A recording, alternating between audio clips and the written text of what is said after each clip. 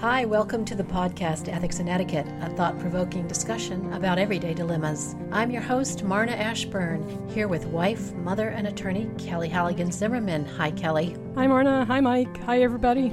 And Mike Derrick, a retired Army officer, combat vet, and father of 4. Hi, Mike. Hello, everybody.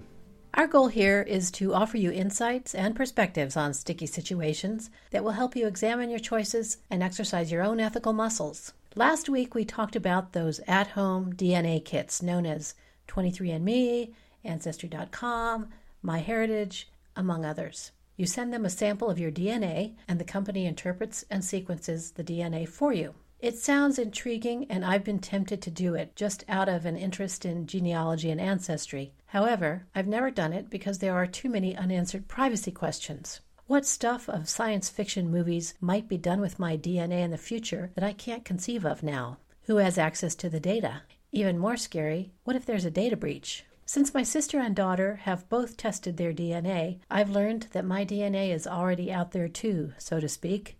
When you give DNA to these companies, you are giving DNA that also belongs to your relatives. This is an important consideration when we make informed consent to 23andMe or Ancestry.com, or similar consumer companies. Other relatives are affected by our choice too. Do you have a right to share their information as well? What we're talking about today is the creepy possibilities DNA testing presents for privacy and the concurrent cool uses for DNA data in crime solving. To begin, let's talk about a new field called genetic genealogy. It is the combination of genetic analysis with traditional historical and genealogical research to study family history. For forensic investigations, it can be used to identify remains by tying the DNA to a family with a missing person, or to point to the likely identity of a perpetrator. You also need to know about GEDmatch. This is a website which enables people to upload their DNA files from 23andMe or Ancestry.com into a database to expand search possibilities. This is a public source DNA database, and until recently, all the DNA files were open to law enforcement searches as well. GEDmatch has now changed their policy, so you can opt out from police access if you want. I first heard about GEDmatch on the podcast Bear Brook, reported and written by Jason Moon of New Hampshire Public Radio. Fascinating podcast, and I highly recommend it. In this podcast, they tell the story of a 4-year-old girl who was abandoned by her alleged father at a campground. She was put into foster care by authorities and later adopted by a loving family who raised her into adulthood. She never knew who her biological parents were until, with the help of GEDmatch and a genetic genealogist named Barbara Ray Venter, remember that name, we're going to talk about her some more, the distant relatives who submitted DNA samples, and many volunteers who donated hours of research, 10,000 hours, they discovered who her biological mother was. Sadly, authorities were unable to locate the mother, and they believe she is a victim of the serial killing upon which the podcast is based. What would you do if you were contacted by someone who is an adoptee and is trying to ascertain their biological parents? You show up in the research as a distant relative, so you're asked for a DNA sample. It seems a kind thing to do to help someone, but given what we know about DNA now, do you think it's wise? Kelly, I'm going to start with you. What do you think? No, it's not wise. It's not wise. No, I think you have to politely decline. I would be very skeptical about such a request. You really don't know what the truth is, and I think that kind of request is very difficult to independently confirm. If you had a great deal of sympathy for the person, you could certainly try to get more information and do some kind of due diligence to find out what's going on. But regardless, my advice would be to absolutely decline. I would point out recently the Pentagon issued a memo warning military members to avoid home DNA tests. And it's fascinating what they said.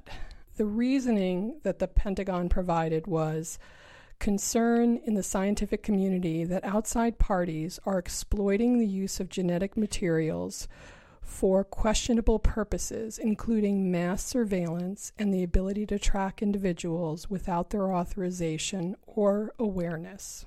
So just think about that for a minute. Mass surveillance using DNA? Exactly. And the ability to track individuals without their authorization or their awareness. Now, I can't wrap my head around that, but if the Pentagon is saying that that could happen, what might they know? So I think we should be mindful of that.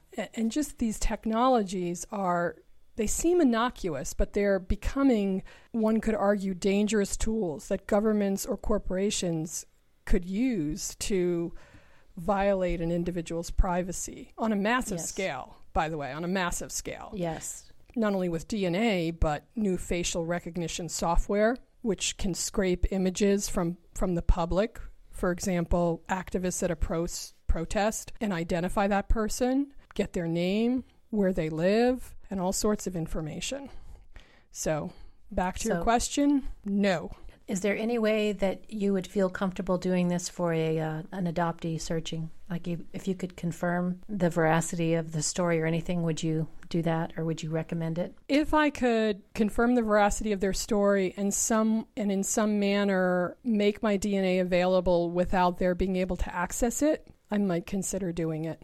And part of the reason I would consider it is that I've already participated in 23andMe, so my DNA is already out there.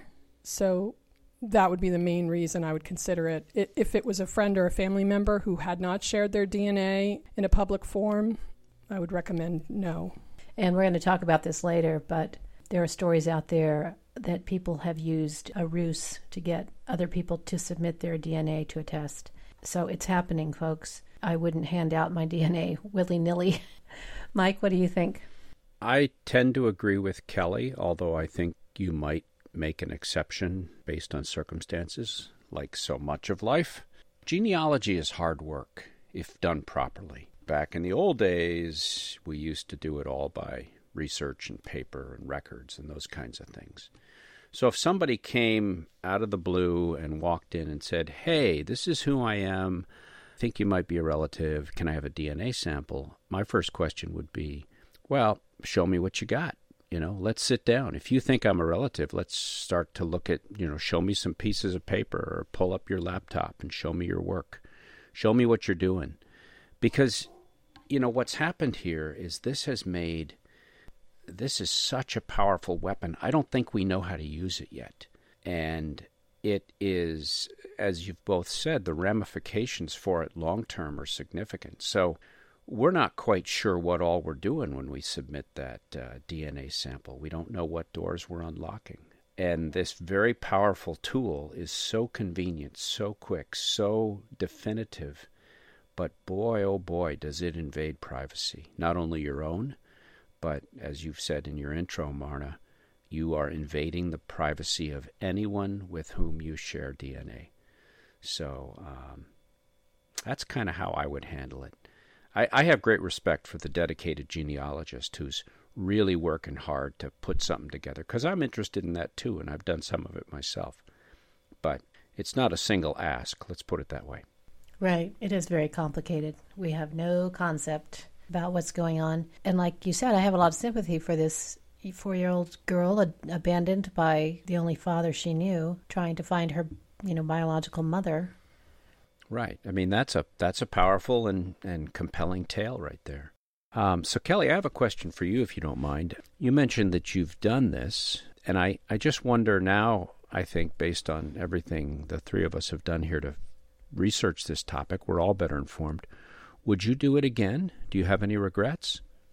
I don't, and I'm not sure that this makes total logical sense, but I've learned so much, and without getting into personal details, I've had some unexpected results with it, and it's just been informative and enjoyable, and I've been able to reach out to some different folks and just learn more about myself and my family. So as of today, I don't regret it, no regrets. But I could see in the future, as the technology evolves and uses that I couldn't imagine become available, that I may say, what was I thinking?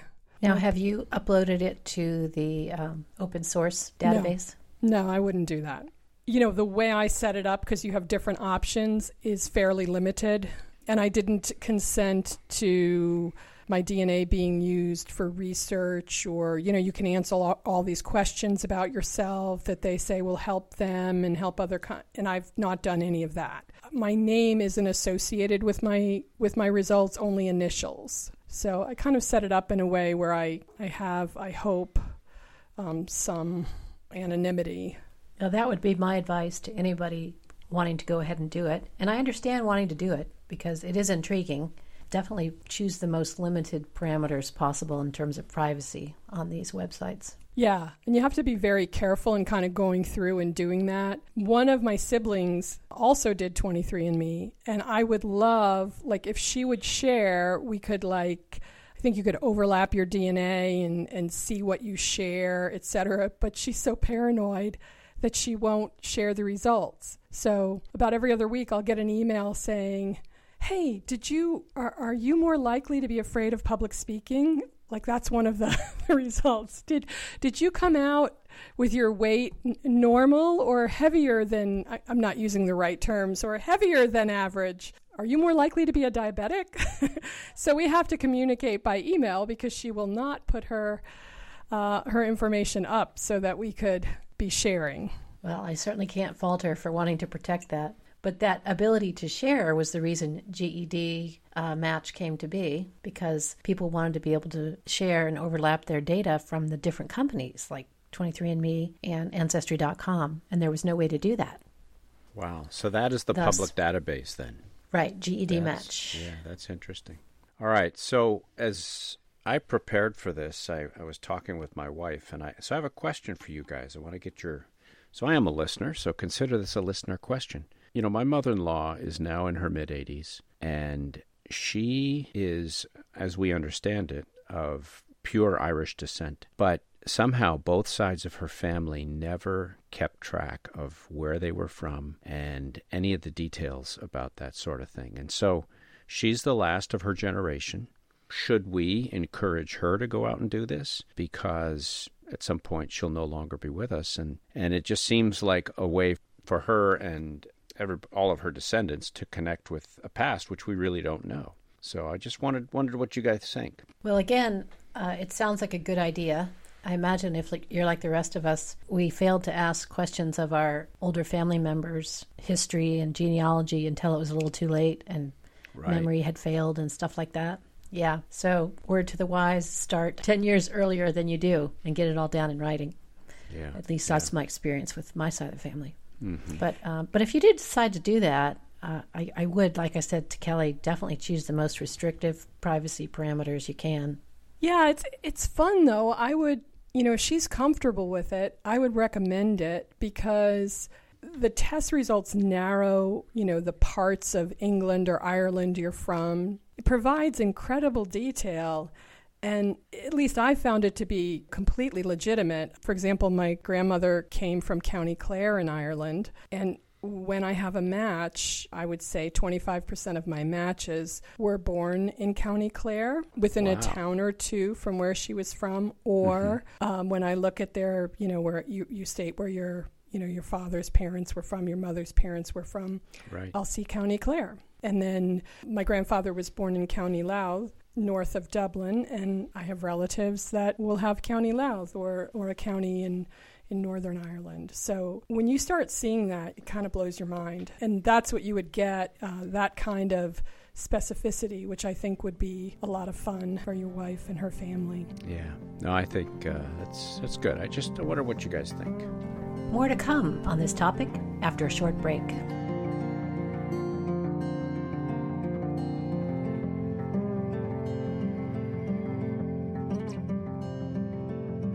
Welcome back to Ethics and Etiquette. We're discussing groundbreaking crime-solving measures that come at the cost of genetic privacy. Genetic genealogy has helped to solve a Seattle murder from 1967. It also led to the arrest of the Golden State Killer, a serial rapist, serial killer, and burglar who terrorized California from 1974 to 1986. I got this information from Wikipedia. Police uploaded a DNA profile from a rape kit to GED Match. It identified 10 to 20 distant relatives sharing the same great-great-great-grandparents. Genetic genealogist Barbara Ray Venter built out the family tree and narrowed it to 2 suspects. One was ruled out by a relative's DNA test. That left just one, Joseph James D'Angelo Jr. Police collected his DNA sample from the door handle of his car and from a discarded tissue near his garbage can. Both matched samples from the rape kit. He was arraigned in Sacramento in August 2018 and charged with 13 counts of murder and 13 counts of kidnapping. Just recently, March 3rd, it was announced in the LA Times that the man accused of being the Golden State Killer would be willing to plead guilty to charges with a lifetime sentence and no death penalty involved. The genetic genealogist, Barbara Ray Venter, thinks we should all upload our DNA files to GED Match to help law enforcement solve crimes and cold cases such as this. What do you think, Mike? Wow. So to the last point there from Barbara Ray Venter, everybody does this and everybody makes it public. Wow, that's a heavy lift. That is a heavy lift. Yeah, my concern there, I understand the law enforcement angle and the desire to solve unsolved crimes. It's compelling. Like so many things in life, you have to look at whether the cost will outweigh the benefits. Right now we're talking about genealogy and who you're related to and who's within your family. But I tell you, that same material contains all sorts of information that if handled improperly or that falls into the hands of someone else, just as the Pentagon warned in that piece that Kelly noted for us earlier, I mean, that could have huge implications. And one of them that I often think of is, what if I do one of these tests and I put it out there, I make it public, and then, for example, my insurance company gets a hold of it. And they know now far more about me and my probability of, my longevity, my propensity for certain diseases, those kinds of things. That completely changes the equation, at least in that domain of insurance. And you can think of other areas where that's going to be an issue too. I am very cautious. I would say to Barbara Ray Venter, until someone can prove to me that the benefits will outweigh the cost, I would not agree with that. Kelly, what do you think? I strongly disagree. Unless we want to live in a fascist police state, it's ridiculous. We live in a democracy. We have a constitution.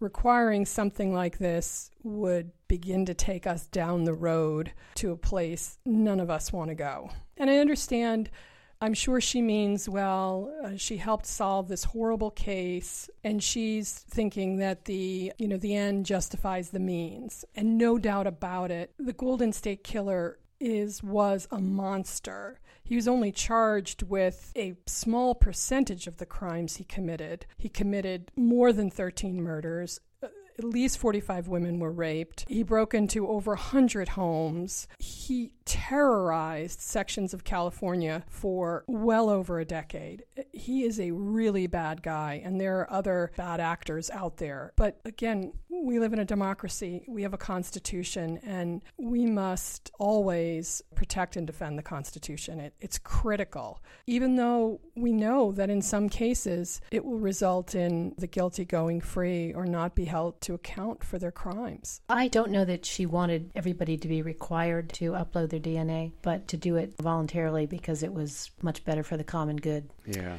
I hear what she's saying, but it reminds me of that adage that I sort of live by, which is if you put something in a text or you put something in an email, it will be there forever. So be really careful what you put out there. And I think the same principle applies to our DNA. We think it's being used for a single worthy purpose, but the fact is that once these things go online, they may very well be compromised, they may get into the wrong hands, and then the potential for harm there is significant. Unless someone can prove to me that they need my DNA for a specific purpose, I don't think we need to be doing mass databases on everybody. Yeah, I agree. You should either consent to giving your DNA, and it needs to be true informed consent where you are honestly told the reason and have an opportunity to make a well thought out decision. Otherwise, if the government gets involved, they should have a warrant. Yes, and right now I think in some federal cases they do have to have a warrant to collect DNA, but local law enforcement aren't held to those standards. We're going to talk about that in a few minutes. And also informed consent, I think that's what we're trying to do in this show, is help people to understand and realize the ramifications of putting your DNA out there. I had no idea. I thought it would just be really fun to find out where my ancestors were from. Yeah, it's a can of worms, I tell you. It's a can of worms. We'll be back in a moment with more on this fascinating topic. Stick with us.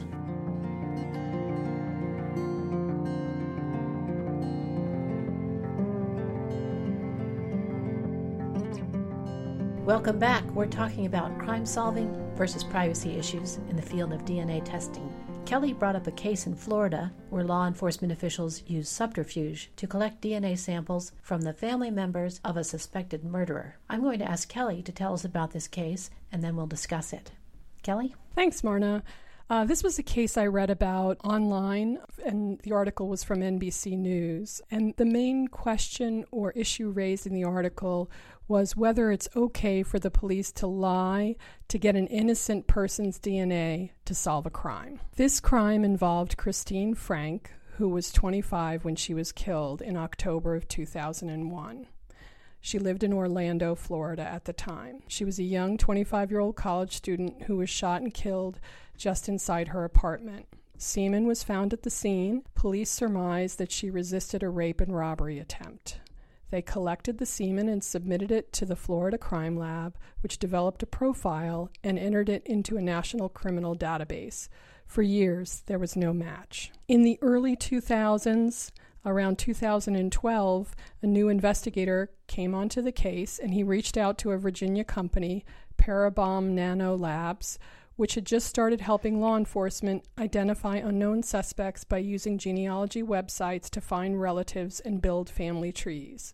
The researchers found two cousins of the suspected killer in GED match and traced their common ancestors to a husband and wife who lived in Valdosta, Florida in the first half of the 1900s. Move forward to 2018. In Florida, the police arrived at the home of an older couple, the Holmes. They were in their mid-70s. The police told them they were trying to identify someone who had been found dead many years earlier.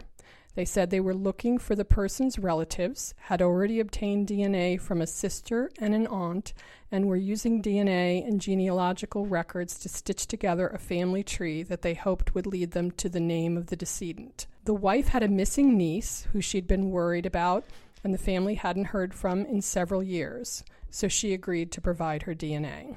The husband refused. He said, "For me to give my DNA to you, you have to come with some kind of papers from lawyers or something."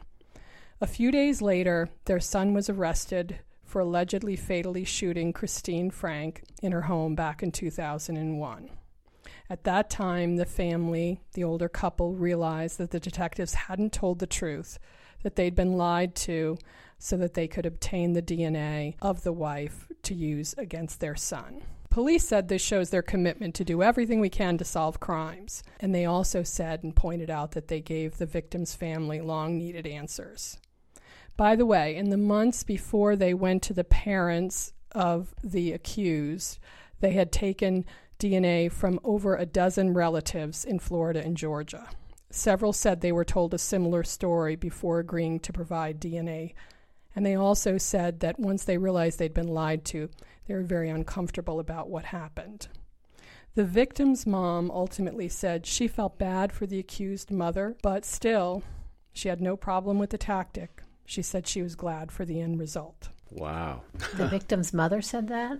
Yes. Yeah, she did. She said she felt bad for the accused mother, that she had been sort of duped, but she didn't have a problem with the tactic, and she was glad that after 17 years, she knew what had happened with her daughter and that they were heading towards some type of closure.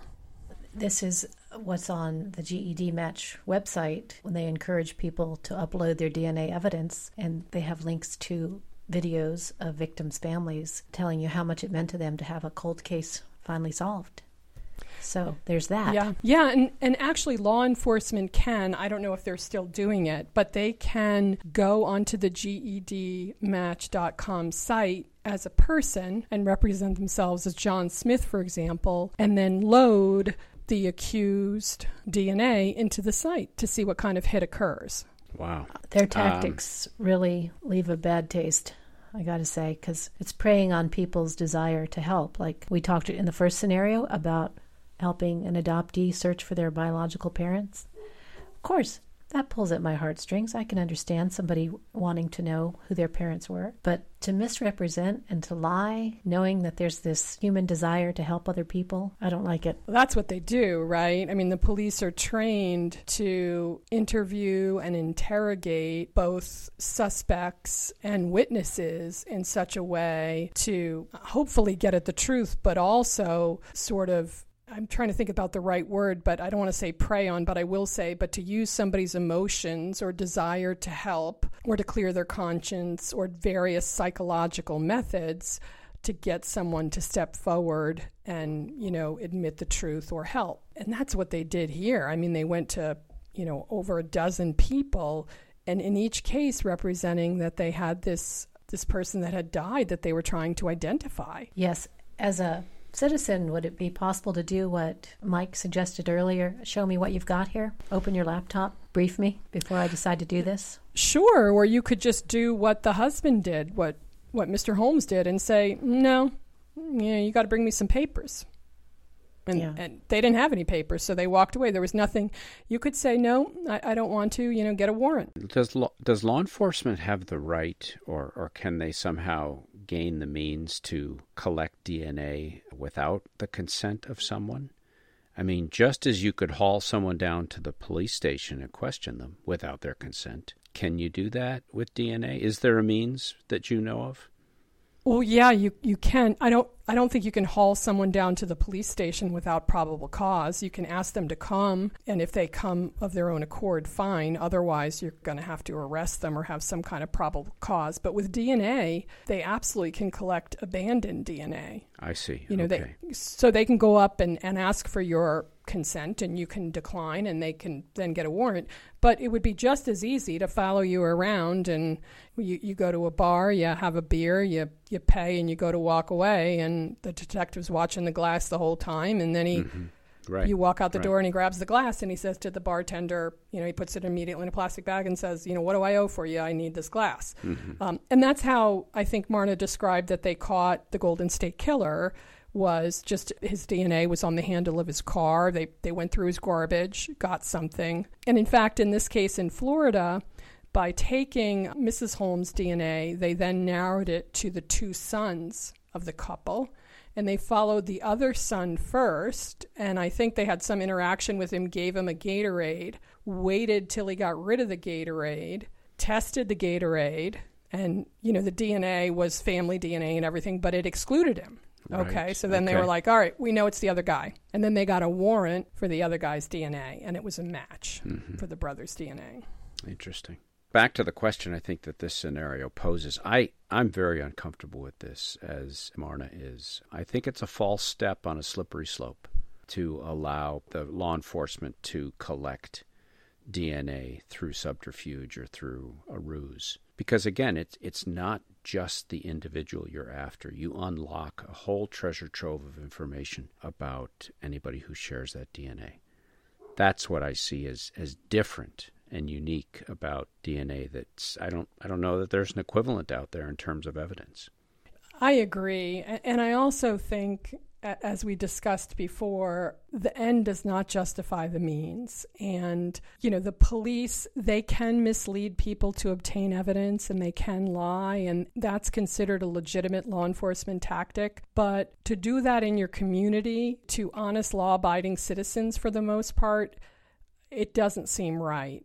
What about just telling the truth when requesting the DNA? Most of the family would have consented. Right. Most people would if they told the truth. Mm-hmm. But I think this is an area that really requires some looking at by the courts, and I believe that'll happen. One of the things in the NBC News article that they touch upon is that the Department of Justice has a policy. It's not a law, it's not a statute or legislation, but it requires informed consent from non-suspects before collecting DNA for genetic genealogy investigation. So if they decide they want to try to collect this, they should go ahead and get this consent. So I think that that's a good policy. I think that we're going to see, I'm not sure what's going to happen with this case. I know that defense counsel contacted the ACLU. I expect one of these cases is going to go through the courts because I think that some kind of legislation, regulations, policies, they have to be brought up to date with the technology. And I also think, law enforcement probably needs additional training. Judges, attorneys, even the laboratories probably have to be brought up to speed with regard to the legality and the handling of this kind of technology in criminal cases. I have another question, Kelly. Could law enforcement have collected discarded DNA from Mr. and Mrs. Holmes?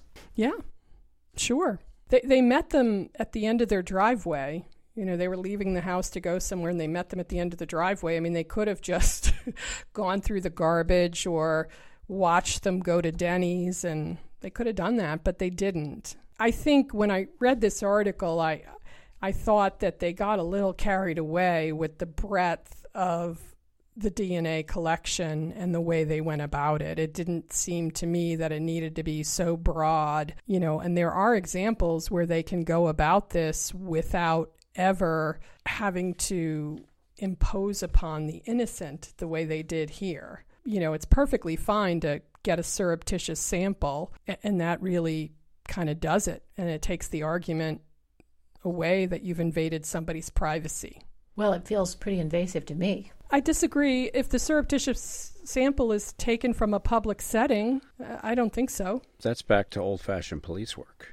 You could do the same thing with a fingerprint, right, Mike? Yeah, exactly. It's back to a comment I made early on. It's the collision of convenience and privacy. And this is a tool, we just don't understand its full ramifications yet. No, sort of really changes things. It does. The DNA technology has really outpaced legal, ethical, and all sorts of other areas in our society. I did have one more follow-up question. This is for Kelly and Mike. If somebody came to you and said, we think a member of your family committed a crime and we have a DNA profile, would you give us your DNA? Would you do it? As a cold call or as a single approach from law enforcement? Absolutely not. I mean, I would need to know more, because certainly the stories we've heard in the course of this podcast makes me very, very skeptical. Kelly? I would say I'm happy to help, get a warrant and come on back. That's a good line. Right. Let's tuck that line away. It would be like if the police come to your door and say, hey, we hear your son or daughter or whomever's living in your house is involved with drugs. We want to come, in and search. No. I remember one time when my son was in high school, our oldest, so shy and wasn't going to parties, really wasn't doing anything. He drove his car to school when we lived in Texas. He went to a Catholic school and no busing. So they came into him one day at school. They had a dog sniffer that was like walking around all the cars. And he came home and told us that they said that the dog alerted on his car. And they pulled him out of class, brought him over to the car and said, hey, do you have a problem if we search your car? And of course, he was like, well, no, this is fine. And they searched his whole car, and of course it was fine. And they came home and told us, and I wasn't too happy. I bet you weren't. Wow. I didn't say much to him, but I think I did say, Sean, it's nice that you want to cooperate and help the police, but you don't need to do that. If something like that happens in the future, just politely say no and, give us a call. But that's not unusual. Wow. That kind of stuff. I mean, the police are always, they're always looking for crimes. Now, which is a little different than, these DNA situations where really they're trying to solve very serious matters. Stick with us. We'll be right back with Ethics and Etiquette and Notes.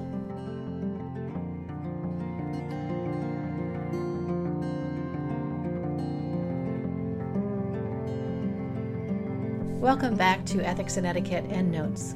This is the part of our show where we leave you with something to think about for the coming week. And Kelly, you had something you wanted to say, didn't you? Yes, what I was going to say about DNA, Marna, is it's so difficult when you're looking at these cold cases that involve public safety, where traditional investigative leads aren't yielding a suspect, and you have victims or ongoing victimization.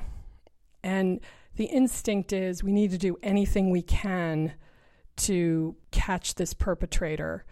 We just have to remember that we live in a democracy, we have a constitution, we have the right to privacy, a very strong right to privacy under the Constitution, under both the Fourth and Ninth Amendments.